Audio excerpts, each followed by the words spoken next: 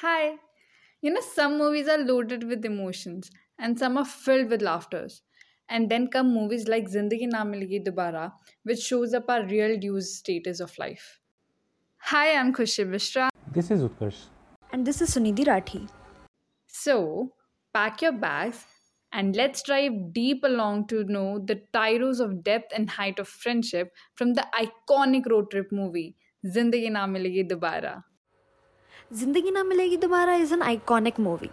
By just listening to its name, people are like, oh my god, this movie is awesome. There was something about the movies of early 21st century, no? Personally talking about me, ZNMD movie brings out the passion inside me.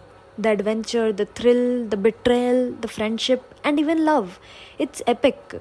This movie basically teaches us live life to the fullest because it only happens once.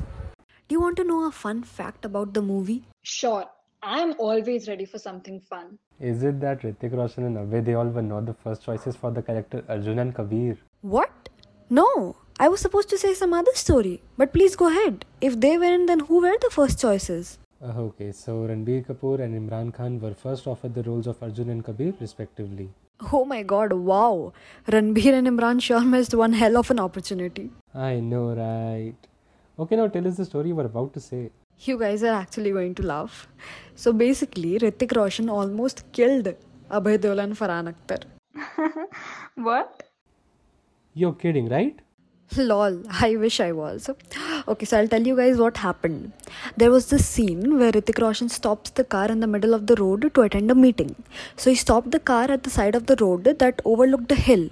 Now, as he got out, he forgot to pull the handbrake and the car kept moving forward towards the edge of the hill.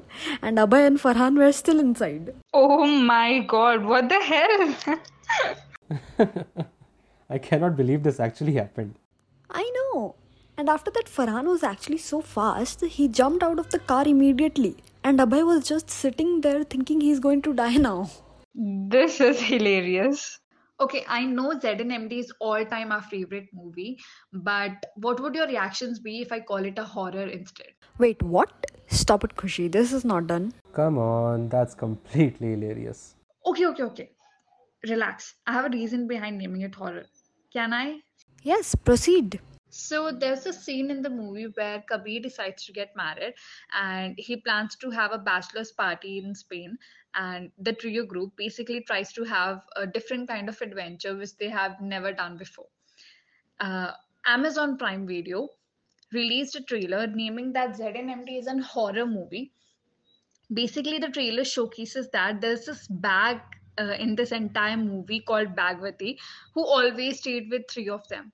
And Farhan always decored Bagwati with goggles and towel.